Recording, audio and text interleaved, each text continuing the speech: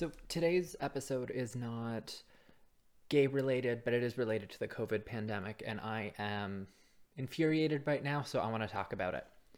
So, as you may or may not know, most of my listeners are American. So, as you may or may not know, Canada has really messed up on our vaccination and with dealing with the pandemic. So, our Prime Minister, there was this deal we were supposed to have with vaccine producers, and I believe it was China, and then it fell through after 2 or 3 days, and then he didn't bother to tell us and look for a new one until 7 months later. Don't know why. He just chose not to. And so that's why Canada is really far behind the US in terms of vaccinations, to the point that some provinces have started delaying how far out the vaccines will be administered. For example, in Ontario, the vaccines have been moved from being 3 weeks apart, which we know to be tested and true, to being 4 months apart, which we have no data on this. For these politicians who keep saying, follow the science, follow the data, that's why we're doing what we're doing, they seem to be awfully terrible at following the data and studies and results at what they should be doing. And I don't get it. I don't get why they go, well, no, I should amend that. I do get why. It looks good to say we have X many people vaccinated.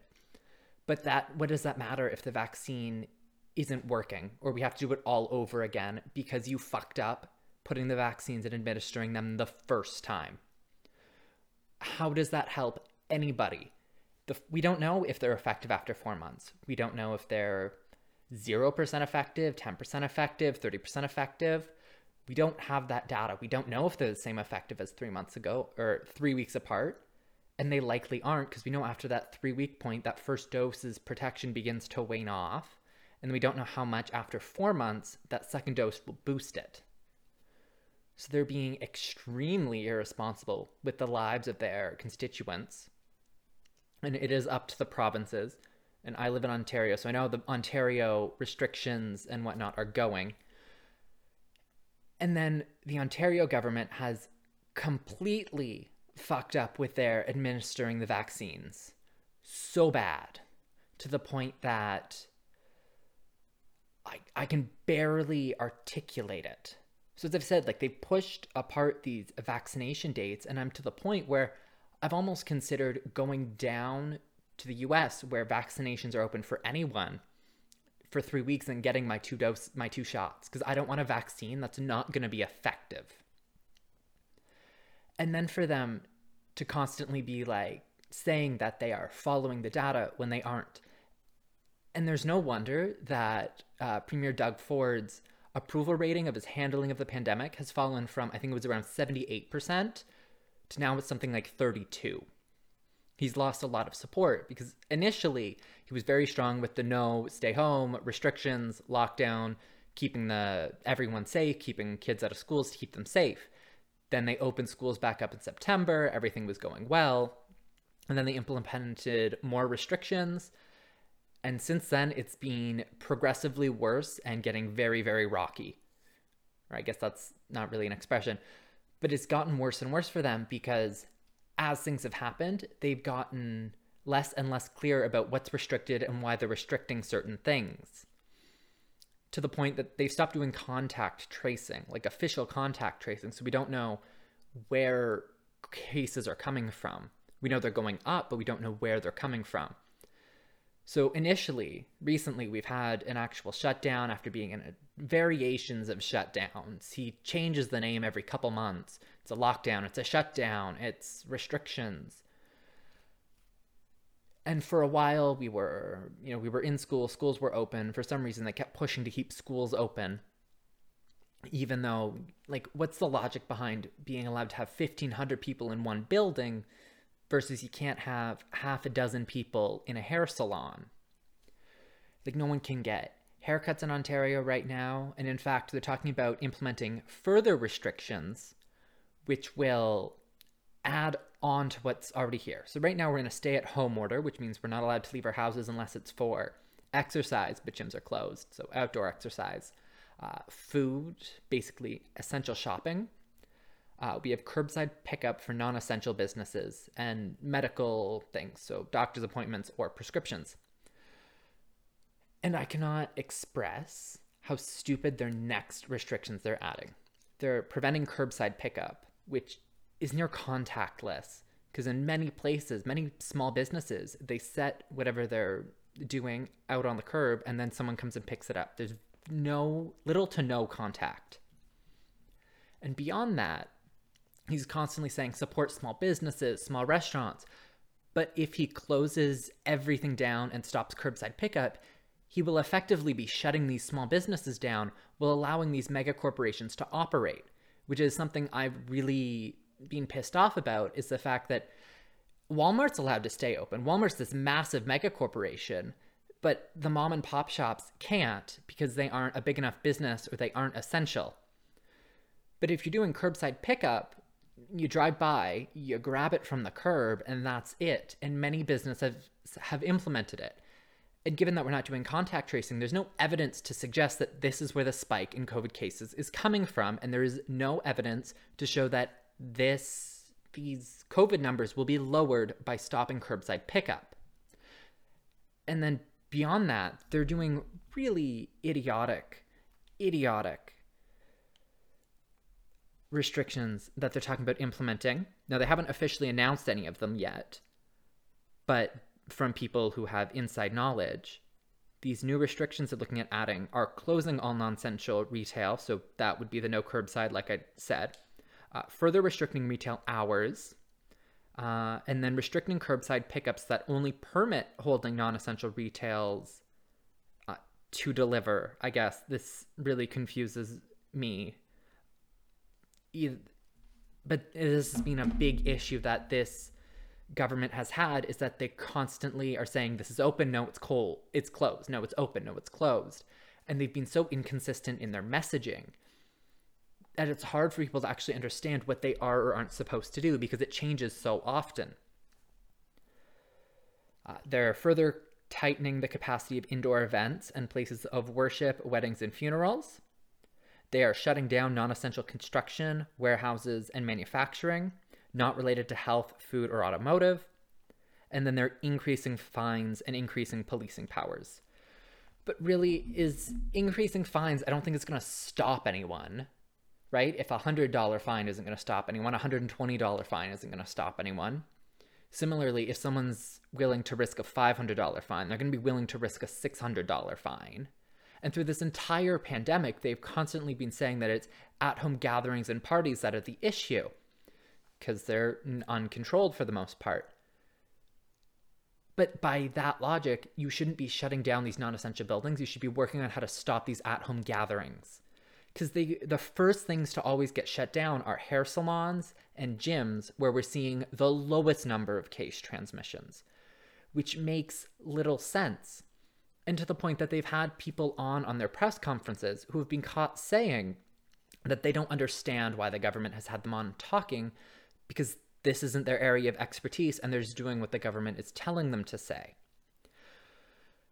And everyone's trying to point the fingers at whose fault it is in Canada. They're like, no, it's the provincial government. No, it's the municipal government. No, it's the federal government. Personally, I think the blame is shared between the federal and provincial governments. I think, really starts with the federal government messing up on the vaccine acquisition, which is actually shameful to be a Canadian right now, because we're getting vaccine deals that were meant for third world countries. Canada is not a third world country. We should not have to get these vaccines. We should have had deals in place beforehand, but our government was clearly incompetent. With our federal government, ministers in it are saying that this is a political opportunity, that the COVID-19 pandemic is a political opportunity to push through more legislature that they want pushed through. She said it in the context of childcare. And if you don't know, in Canada, there's, I believe, a child benefit something or other. I don't have kids, so I'm not wholly versed in it, but it's essentially meant to help for covering the cost of having a kid, having a child, which has lifted many, many people out of poverty, which is good. But then the federal government is also trying to introduce legislation that would mimic kind of what Quebec does, where they cover large costs of services like childcare, which would be great, but we're not stable enough to afford both of these bills. One of them, we have the child benefit currently, but we don't have the funds to fund both programs. So we'd have to pick between one or the other, but they're trying to introduce the two side by side together. Well, not introduce them together, but they have one in place, and then they're trying to introduce a new one that functionally cover very, very similar things, but that would at least double the burden on the taxpayers, which we don't have the money for right now.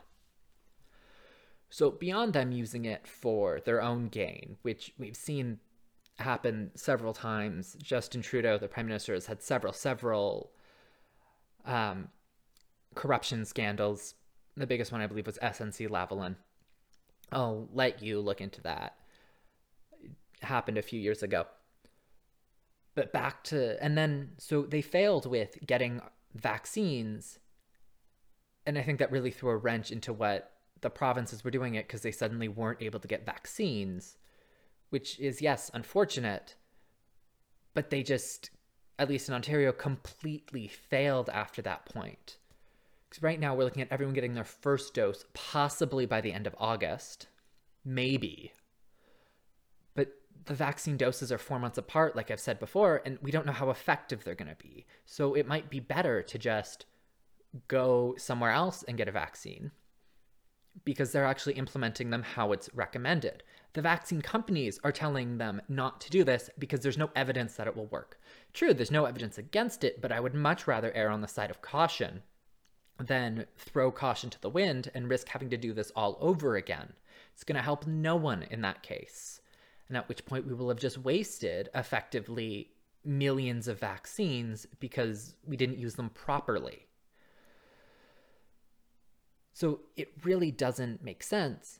And beyond this, for people who, like in schools, graduating students, they lost the end of their grade 11 year. Then they lost all of their 12th grade year.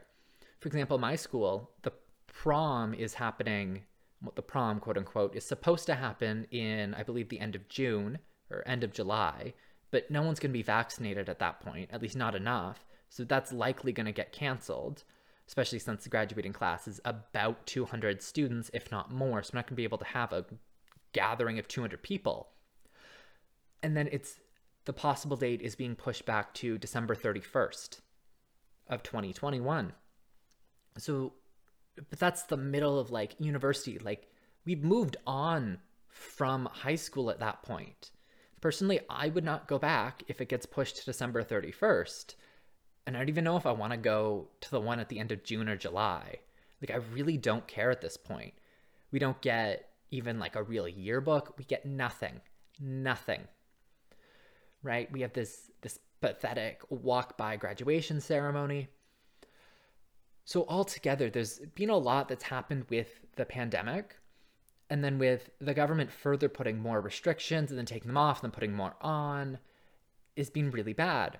And now, of course, some blame is shared by other things, such as Toronto is the big problem area. The Greater Toronto Area is the problem area within Ontario. It's where the most cases exist.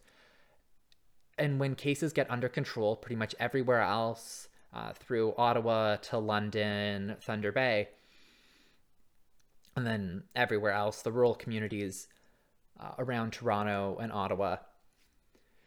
And I mention those because Ottawa and Thunder Bay are the next two largest cities after the Greater Toronto Area. And Ottawa is about 4 hours away from the GTA.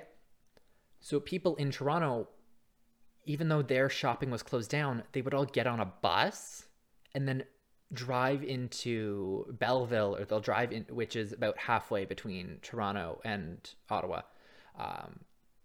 Ottawa's Ontario's second largest city. So they would drive from Toronto to either Belleville or Ottawa, and they'll either take a coach bus or they'll drive, which a coach bus is like 40 people piled together. It's a super spreader event in and of itself. And then they would just get hotel rooms and they would do their shopping there. So they were then, or they'd stop in Kingston, wherever. So they were actively bringing and exposing people where it was far more under control because they just couldn't stay where they were as they were supposed to. So yes, not all of the blame falls on the government, but they also didn't restrict travel within the province, which yes, they would have faced major backlash for. But if you're saying this is the problem region, then you have to target that region. You can't just punish everyone because people are fed up. Like there's someone I follow on TikTok, and what they're doing right now is they are working, and they're part of a protest against a lot of the lockdowns, and they're actively working against them because they're absurd, to the point that they're restricting small businesses, shutting them down while mega corporations are allowed to operate, which is beyond absurd, at least to me. You're actively shutting down small businesses, which are the backbone of Canada's economy. So we shouldn't be shutting down these small businesses. We should be finding the best ways for them to be continuing business and not giving this advantage to these mega corporations. It is just driving me absolutely insane that these mega corporations are pretty much getting a slide. They're getting a pass, whereas small businesses aren't. I'm lucky. I work for a small business that is fully virtual, so I'm able to continue working through this pandemic, but many people aren't because their small businesses are either in person or whatnot. I know my aunt, she runs a small business, small, mid-size, and it got shut down because it was dealt with in-person stuff. And I remember at the start of the COVID pandemic, she was basically like, thankfully I have money saved up where I can cover costs. But if it goes on for more than a few months, as in like complete shutdown, there just wasn't the funds there and she would have had to shut it down. Luckily, from what I understand, she hasn't had to do that yet. But with continued restrictions and everything, it's getting harder and harder for small businesses to stay afloat. Not to mention the fact that at the rate that the US is printing money, they're facing a major economic bubble bursting. Just if you look at a whole bunch of indicators, which is understandable. But altogether, and that's also kind of off topic, and also kind of not, but altogether, the pandemic and just the way it's being treated is driving me insane. And now to tie it a little bit back to gay things, if you've stuck with me this far, the effects of the pandemic has led to many iconic parts of the Canadian gay scene. Again, I've mostly paid attention to Ontario, but like famous gay bars in Toronto and communal baths are being shut down. So many of these parts of LGBT history are being shut down because they just couldn't survive the pandemic, which I think is very tragic because this is a part of a history that is rarely talked about. And I just, the way this pandemic has been handled by the people in charge, I think is terrible. And now if you're looking at like population comparison, Ontario is similar to Florida, roughly. We're both around 20-ish million people. From what I've seen from the case numbers, Ontario is now rising above Florida. But it just is driving me nuts how bad and how poorly the government is handling this, while saying, look at the science, we're following the science. Well, they're actively not listening to their advisors and the science. They're actively not. They've been told for months and months and months, leading up to April, that the third wave will hit in April unless restrictions are taken. They did not implement restrictions before April. They implemented after. So they're not actually listening to the experts. Sure, they're listening to them, quote unquote, but then they're taking their own action and disregarding much of what they say. So instead of being proactive, they're being reactive. And since we don't have vaccines, we should be being proactive, not reactive. It was fine to be reactive at the start of the pandemic because we didn't understand it. Now we're starting to. And regardless of whether it's the federal government's fault with vaccines or the provincial government, I lean towards it's the federal government's fault. there was action the provincial governments, specifically Ontario, because I've paid attention to the Ontario situation, could have taken to be proactive instead of reactive. You know you're not getting vaccines until summer starts. So then we have to be proactive and actively monitoring cases. And they've even considered, in the article I was talking about earlier, where they just kind of listed the things that were coming, they've talked about a curfew.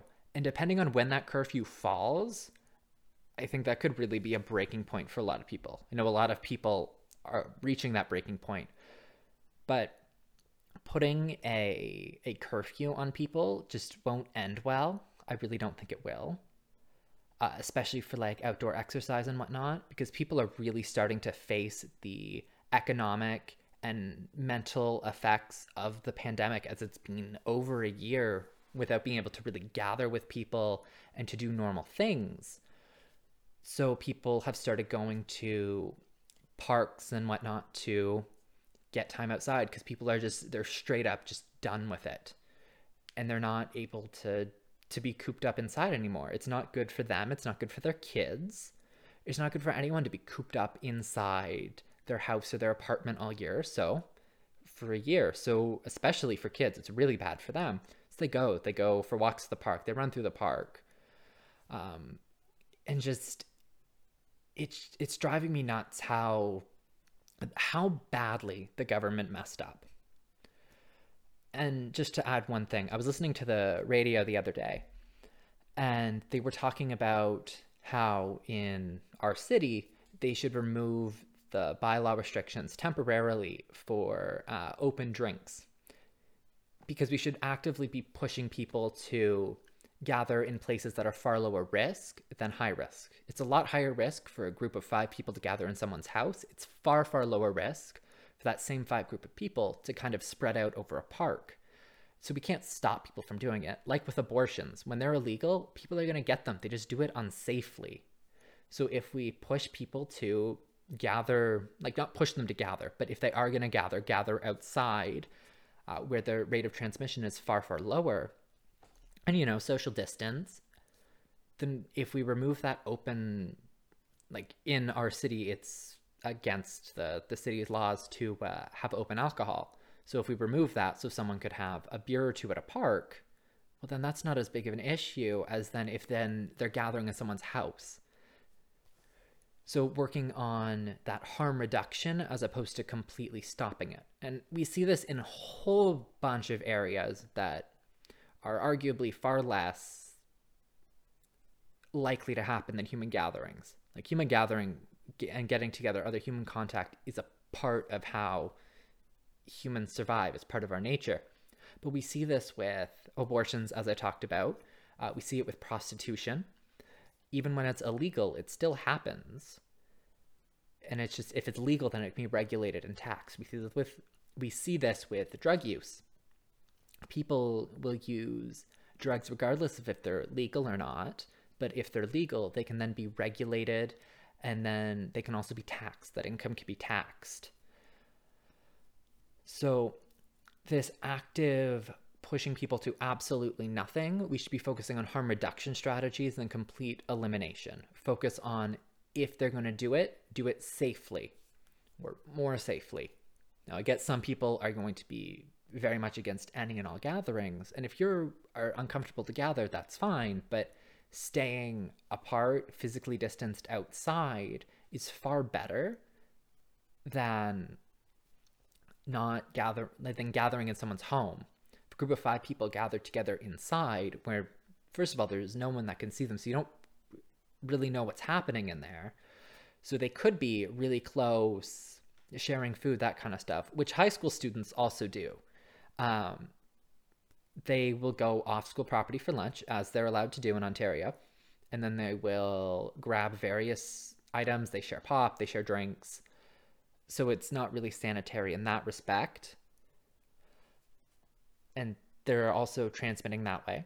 But if, people are outside, and if there are the occasional bylaw officers who go by who can check that people are socially distanced, that they aren't crowding together, then that's fine. At least in my eyes. I think we should be focusing on harm reduction, especially since we don't have vaccines and there's a very, very long end in sight. Like, it is not start of summer, get end in sight. It's nowhere near that like it is in the US.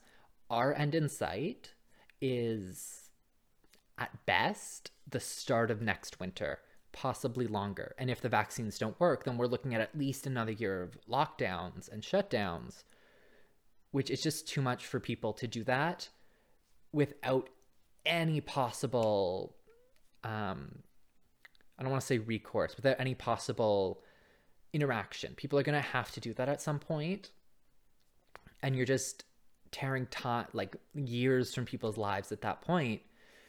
And we have to, at some point, pick ourselves up and realize that as much as we want to stay completely shut down, we understand more of how COVID transmits, and that we need to be proactive in our response, not reactive.